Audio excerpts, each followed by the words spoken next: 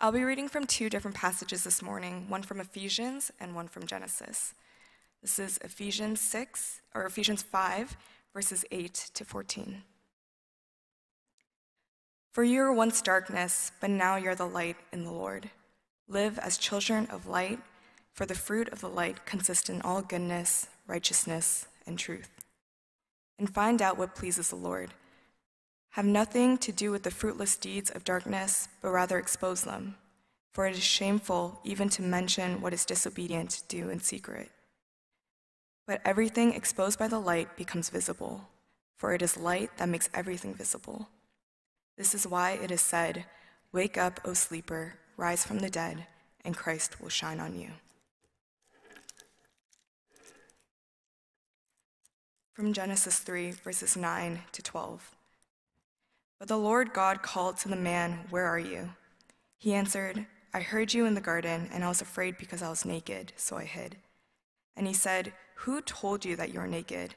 Have you eaten from the tree that I commanded you not to eat from?" The man said, "The woman you put here with me, she gave me some fruit from the tree, and I ate it." This is the word of God. You may be seated.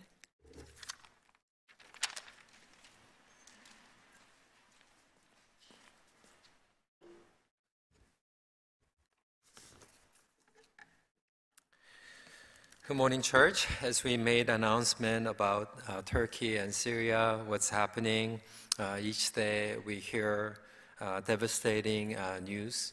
As of today, over 28,000 people have died and 90,000 people who are severely injured. And the number is keep increasing. So we as a church, even though we have other projects going on, we want to have this as a priority for the month of February, for our Korean ministry, English ministry, all throughout campuses. We'll be asking our congregation members to pray, but also to give designated offering as an emergency relief fund. And everything that we do through Sunday snack, cafe upstairs, whether we eat or drink, we want to be mindful of those who are hurting, and all the profit will go as a relief fund. So I want you to be mindful of that. In light of that, people who are serving in the kitchen and cafe, we don't run restaurant here. Actually, all of them are our congregation members. They're doing it to volunteer, to really generate missions offering. So when you go, please encourage them. If you can help them, that will be really encouraging and edifying for the body of Jesus Christ. So we took 1 week break last week due to the missions weekend and coming back to heart detox. So Pastor Changsu and I, we are rotating half and half. Last month I preached first half and then he preached second half. And then I will be preaching today and then next week he will be preaching. So we're kind of going back and forth. And today, as a part of the topic, I'll be dealing with shame and blame under the title, Overcoming the Nature of Shame and Blame. I would like to open up today's message saying that shame and blame are the immediate responses of our sinful nature. Not just the responses, but immediate responses. Even going back to book of Genesis, very beginning, the Garden of Eden, after mankind and his wife took the fruit of knowledge of good and evil, the first heart response that they had were shame and blame. Genesis chapter 3, verse 7, after they ate the fruit of knowledge and evil, good and evil, they recognized that they were naked and they were shameful. It is very interesting because they didn't really have a heartache based on guilt yet. Oh no, we disobeyed God. Oh no, we violated God's command. So rather than struggling with guilt, they struggle with shame. And also part of the natural response out of shame was blame. God, the one that you created for me, caused me to eat the fruit. It is your fault, God. It is my wife's fault. It is my husband's fault. It is the snake's fault. So very immediate response, shame. And out of shame, another immediate response is blame. So that shame and blame are the patterns, not only in the Garden of Eden we find, but it is a pattern of our lives, the way we build relationship. It becomes a chain of our heart, emotion, mind, also relationship, worldview, which have shaped how we live our everyday life. But one thing that we have to recognize, unless we really understand and deal and overcome these two, the nature of shame and blame, it becomes a biggest stumbling block towards a freedom, gospel-centered life, and where we build healthy relationship with one another. So today's message, the structure is very simple. First, I'm going to talk about shame. Second, blame. And then how we can really overcome these two natures. So number one, understanding shame through spiritual perspective. Coming back to Ephesians, verse 11 to 12 says, take no part in the unfruitful works of darkness, but instead expose them. For it is shameful even to speak of the things that they do in secret. When we sin against God, but also when we sin in life, there are two things that we experience internally: guilt and shame. And these are very natural things, guilt and shame. However, guilt may not be necessarily always bad. There are positive aspects of guilt. On the other hand, there's a negative aspect of guilt. For example, positive guilt is good because positive guilt will drive you to repent. Positive guilt helps you to recognize that you did something wrong, so that you need healing, restoration. You need to say sorry. You need reconciliation.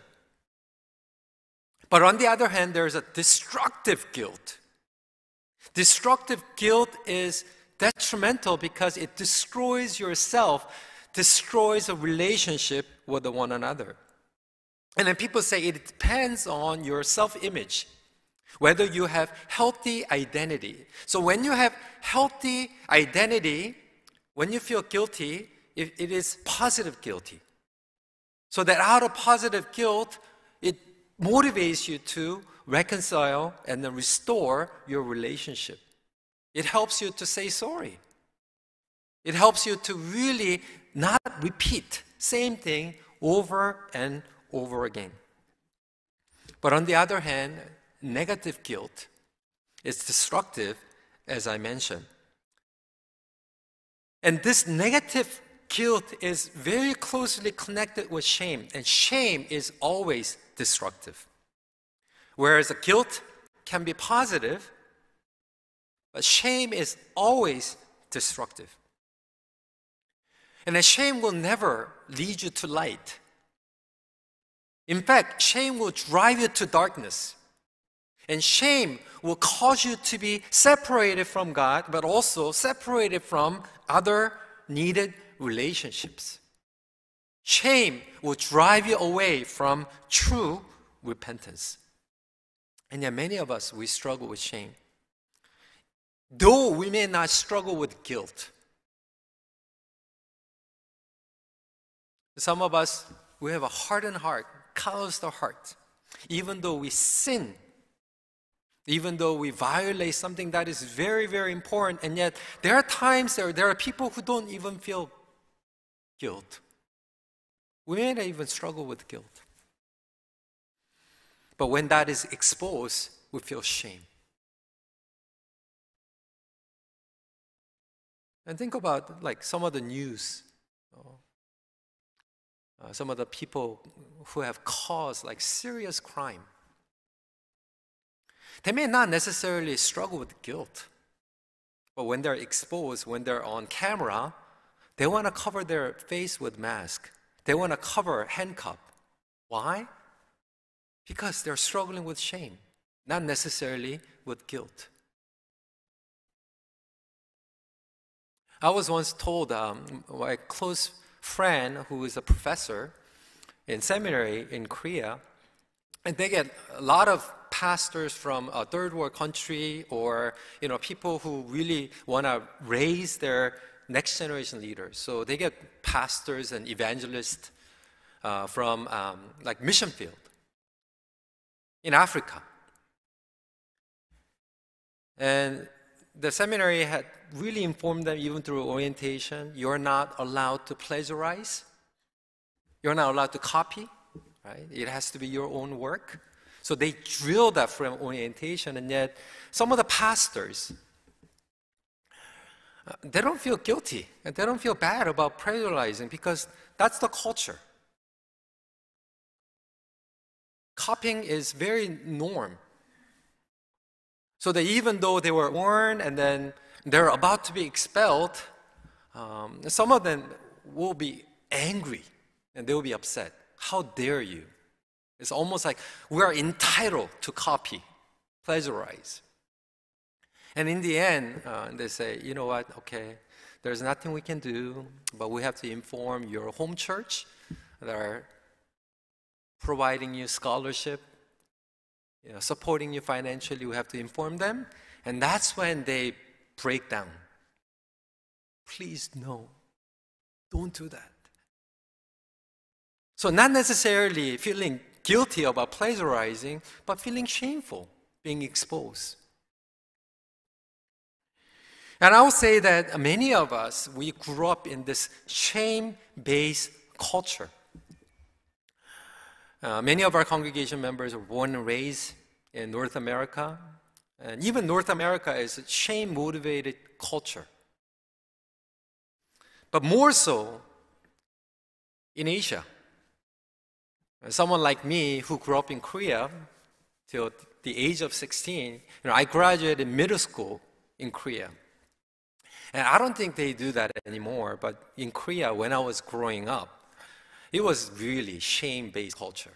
I still remember when I was young, there is a naked boy walking around, crying, asking for salt. Because apparently he had accident overnight. And the mother wanted to properly train the son, and then being naked, kick him out and asking for salt. And everyone was making fun of him and said, oh, he had accident. And then he was asking for salt, and out of shame, he would say, I will never, ever have accident overnight. When I was in junior high, whenever we had a midterm or final, our score or ranking had to be on the wall. Who was the top and who was the last. From top to bottom, there's a name. And there are times that when I did well, like I was so proud, boastful. And there are times that when I was doing poorly, I feel in shame.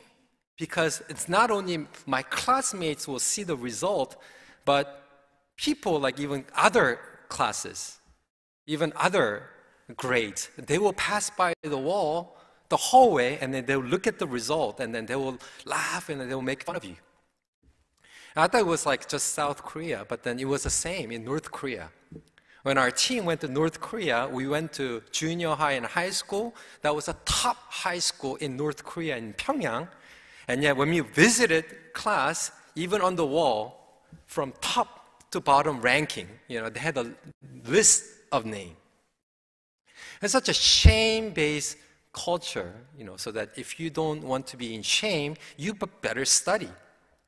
Not only that, and the sales, right? They see the ranking. So you are in shame if you do poor job. Even parents raise their children, shame.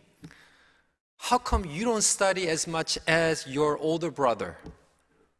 How come you do terrible job or cleaning unlike your older sister? So we shame our children. We compare them. It happens at church. We shame them. You're an elder, you're a pastor. How dare you not showing up to very, very important meeting or Sunday worship service? How dare you? So that we shame people, and many times shame becomes motivation factor for us to do better. But can you imagine when there's no shame, meaning everything is covered in the darkness? What happens?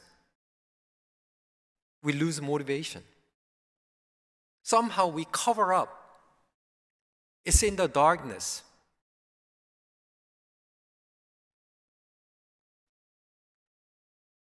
When no one knows our sin, when everything is covered, do we really run towards God with true repentance?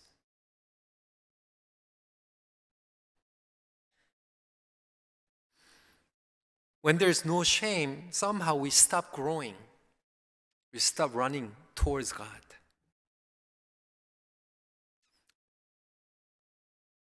Then how do we really respond towards covering? It is our human nature that when we feel shame, we cover. It is very instinctual and yet immediate, natural response. Look at what happened in Garden of Eden. Genesis chapter 3, verse 7. Then the eyes of both were open, and they knew that they were naked. And they sewed fig leaves together and made themselves loincloth.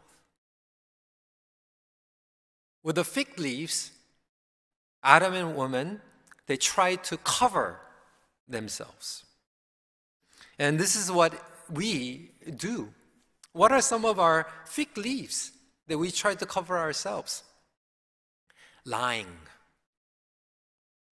is huge. We try to cover up by lying. Denying. Even though it is true, even though it happened, we deny and we distort everything else. Sometimes we cover ourselves with a pride, perfectionist. I'm totally fine. I'm better than you. Workaholic. Pretend that we're always busy. Even though when you go home, you have nothing to do, and yet you tell your friends like you have so much to do at home. Pretending that you are doing something significant always.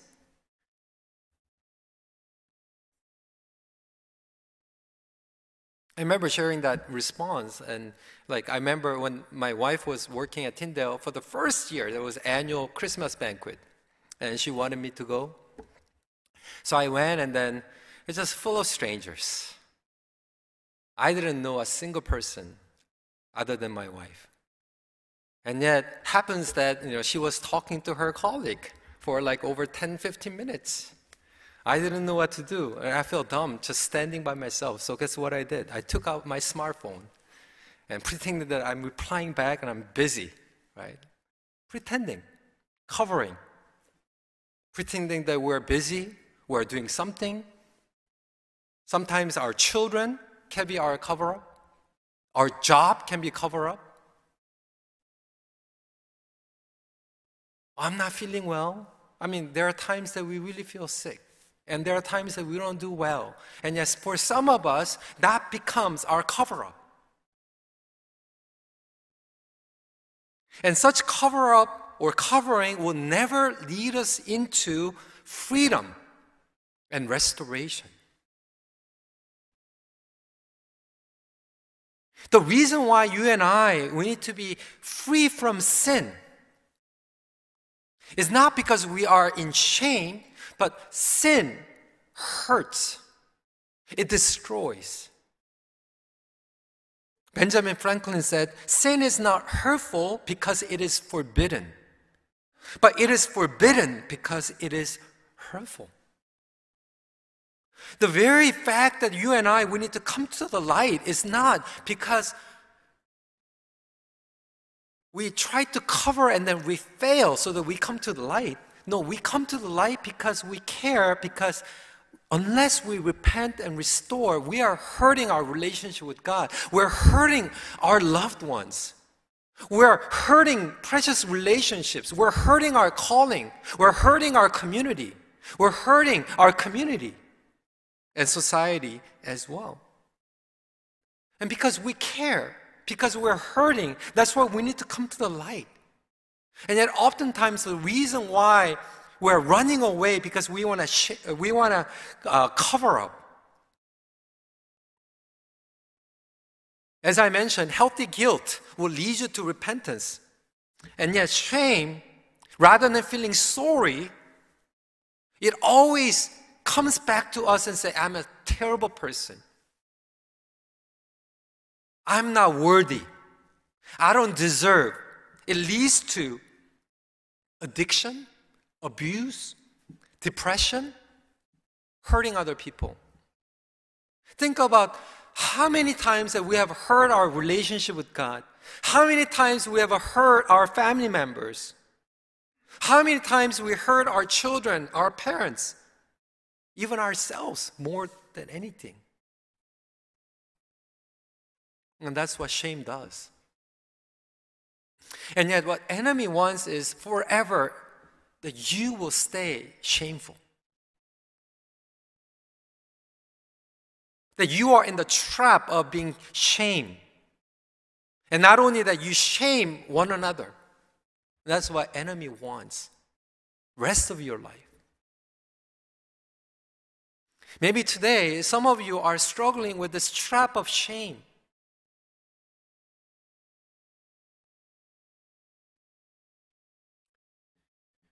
So what happens? When we feel shame, we try to cover. We try to lie. We try to stay in darkness. But when no longer we can hide ourselves, no longer we can cover up, what happens? That is the next response exactly. We blame. Number 2, understanding blame through spiritual perspective. Genesis chapter 3, verse 12, the man said, the woman whom you gave to be with me, she gave me fruit of the tree and I ate. That's all I did. It's your fault, God. The woman's fault because you have created her. If I didn't have a wife, I wouldn't eat the fruit. And this is how we respond and react all the time. We blame God. If something happened, we blame God. God, how can you do this to me? How can you do this to me? Maybe some of you are in this state. You are blaming God, whatever that you're going through right now.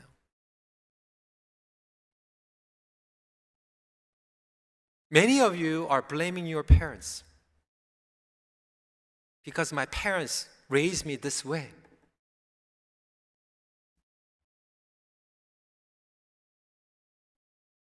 Yesterday, we invited some of our members and we're having a conversation talking about the way we are raising our children, how to really have an intimate conversation. And yet, we talked about it. You know what? It's like that we never kind of received that with our parents.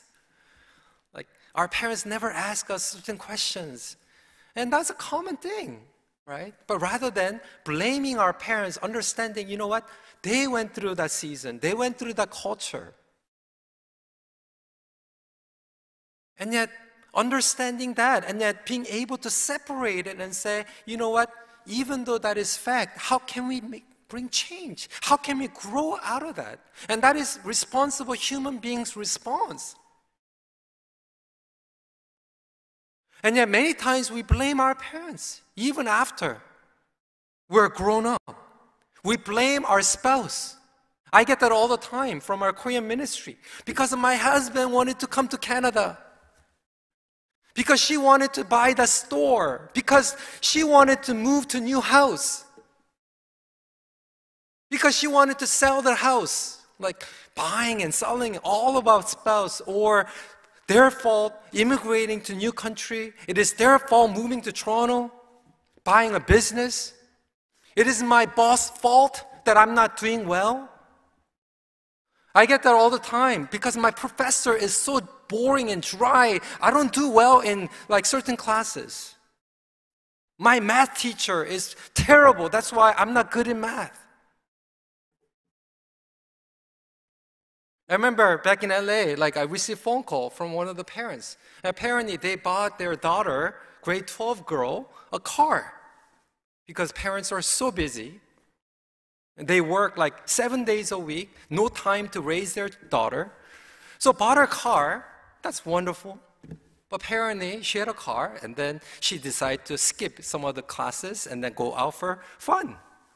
And parents found out and they were so upset. And guess what they did? They called me. You are responsible. You are a youth pastor. How can you teach our kids? You should teach our kids not to skip at church. And I was like, okay, maybe part of it is my fault because they're my students. I was like, well, aren't you her parents? And yet we think that it's church's fault.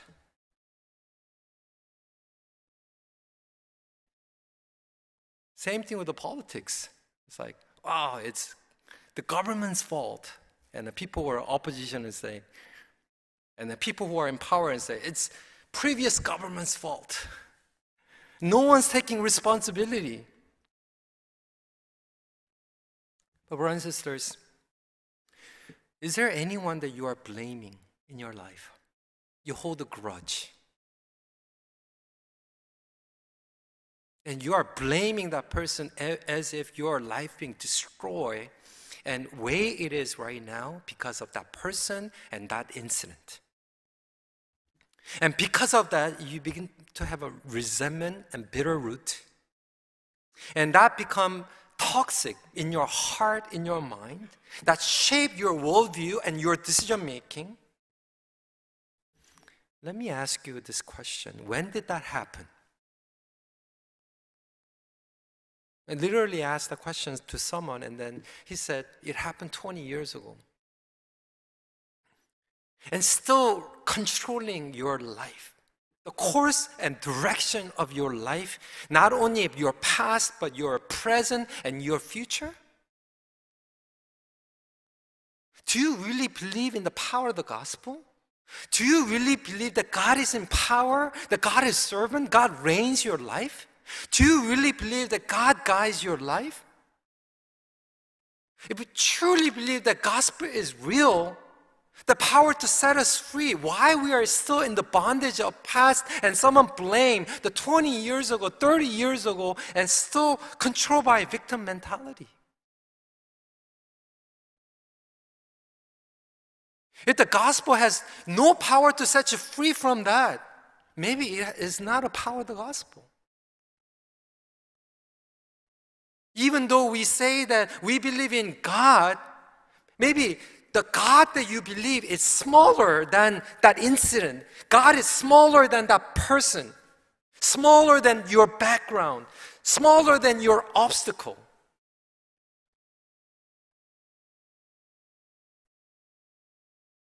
So, brothers and sisters, blaming is the greatest obstacle and stumbling block of going through breakthrough.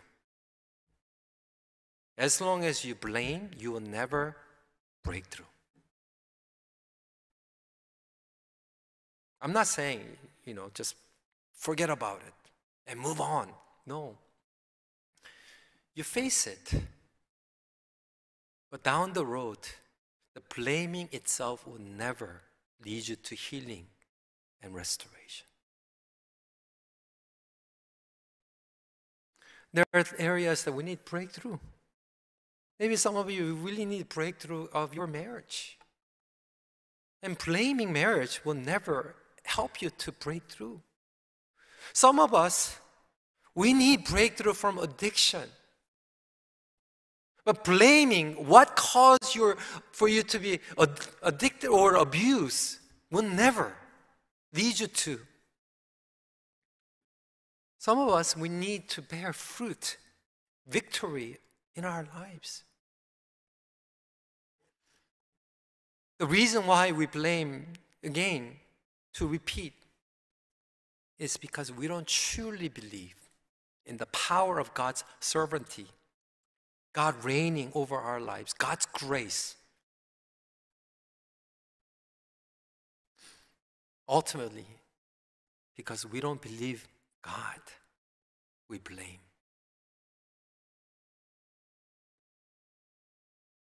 I'm not saying black and white, any of us who blame. I mean, because I have also areas where I struggle with blame. If something goes wrong, it is my natural tendency is to blame something, right? Who didn't prepare this? Who did it wrong? But constantly, I need to come before the Lord. And rather than blame, I need to take a responsibility. That leads to my last point. Jesus took our shame and blame on the cross. We have to remember that Jesus taking the cross not only for our guilt, but also for shame. Many times we emphasize on sin aspect, which is guilt component. But as a natural response of sin, we don't just struggle with guilt, but many of us, more than guilt, we struggle with shame. But God knew, and God wants to set us free from shame. That's why when Jesus came to redeem us, He died on the cross and took our shame as well. Not only guilt, but shame. The power of the cross helps us to overcome and to be free from guilt, but also from shame. Jesus on the cross, He was naked and shame. Why? Jesus was naked. He went through shame. Why? Because He had to redeem us. He needed to restore us from shame. So that no longer you and I will be in the trap of shame forever. The moment you and I, we may go through shame, and yet that will not be permanent. That will not be eternal. The one thing that we know when we go face to face, God in heaven, there will be no shame.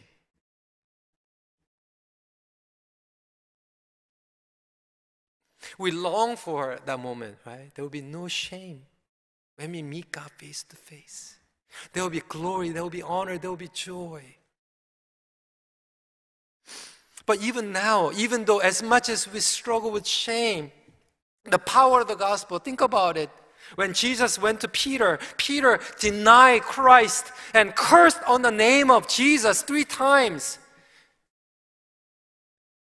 Maybe it was, if it was like our culture, Jesus, then it's like in front of other disciples. Peter, you think that you're a top disciple? How dare you deny me 3 times? Everyone knew. Don't lie. Don't try to run away. But Jesus never shamed Peter. Jesus wanted to restore him from guilt. So ask him 3 times, Peter, do you love me?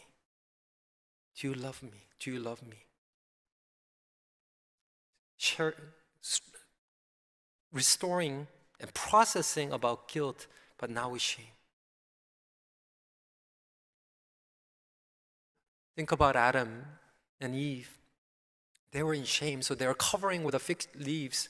And what God did in the Garden of Eden, clothing them, covering them, so that they no longer stay permanently in shame. So that God and Jesus Christ, the redemptive work of God, the triune God, is to set us free from paralysis so that we will no longer be paralyzed in shame and blame.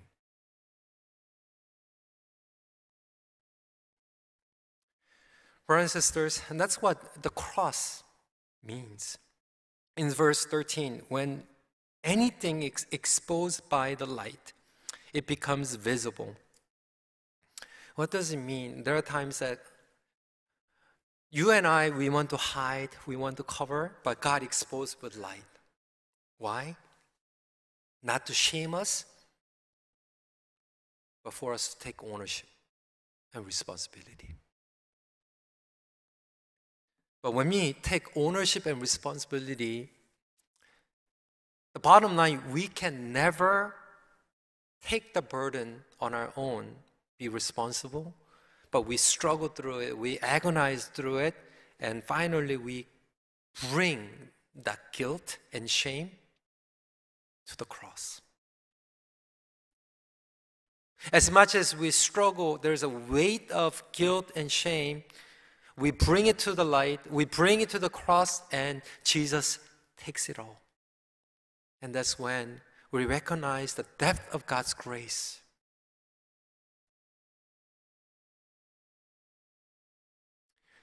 Brothers and sisters, the cross is never a free pass. Like when you play Monopoly, there's a free pass from jail. Cross is never free pass. A cross is a depth of guilt and shame where Jesus paid it all and redeemed, so that you and I, we need to bring, rather than hiding, covering up, blame. And when we go straight forward to the cross, taking responsibility, then God takes that responsibility from us and we become free. And that is the power of the gospel. So let me conclude today's message. Brothers and sisters, enemy wants you to live your rest of your life with shame and blame. Be paralyzed. Heavy burden. And you become slaves. You run away from God. Run away from other relationship. You hide, cover, stay in the darkness, and somehow you blame. On the other hand, the true transformation happens when we recognize our identity. Our identity, that we are precious children of God. You are son, you are daughter of God, that God loves you so much to the point where He sent His only Son, Jesus Christ. He took your guilt and your shame, and He took all the blame. Brothers and sisters, if you are children of God and you believe in the gospel, your life, yes, when you fall, when you make a mistake, when you sin, it hurts. But your life will never forever ruined. Because gospel has a power to restore ruined life.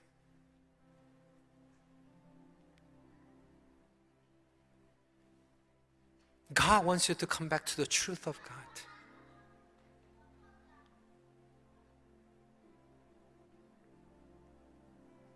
And let there be a turning point. Rather than living in the trap of the enemy. Let us break free from the bondage of shame and blame through the power of the cross. Let's pray together.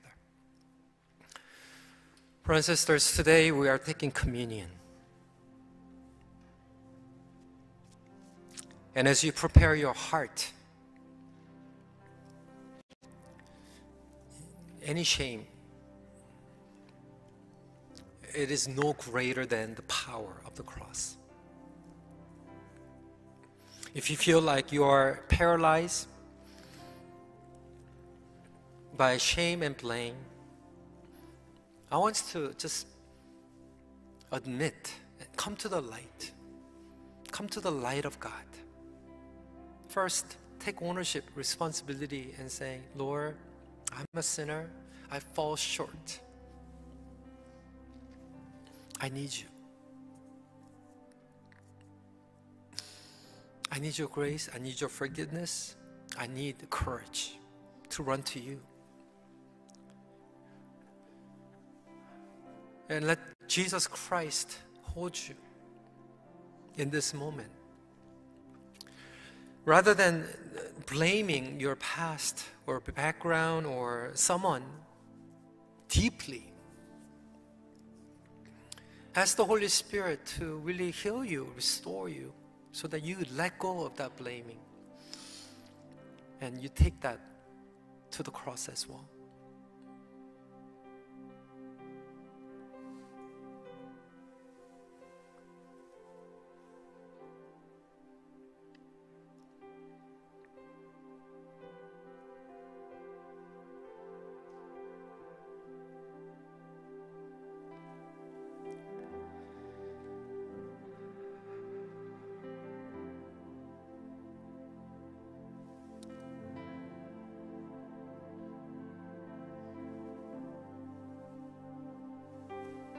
And let's proclaim that God is bigger. That you are a precious child of God. Your life will never be permanently, eternally ruined if there is a power of the gospel. God will give you opportunity to be restored and to run back to Him.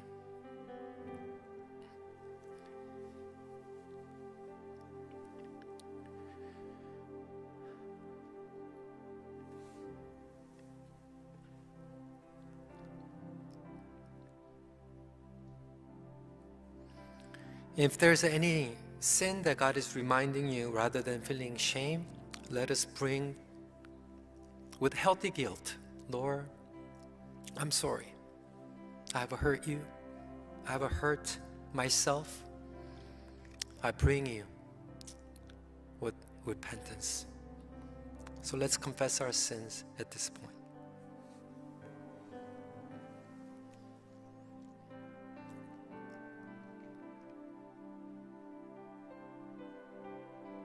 Lord, in faith, responding to the gospel, we took the body and blood of Jesus Christ through communion. May the power, the presence will minister to our congregation members in our everyday life. In Jesus' name we pray. Amen. Let's all stand. Now may the grace of our Lord Jesus Christ, unconditional love of our God the Father, fellowship of the Holy Spirit be upon children of God. No longer we become slaves of shame and blame, but we come to the light to be set free, to live out victoriously with the power of the gospel as a children of light, now and forevermore. Amen.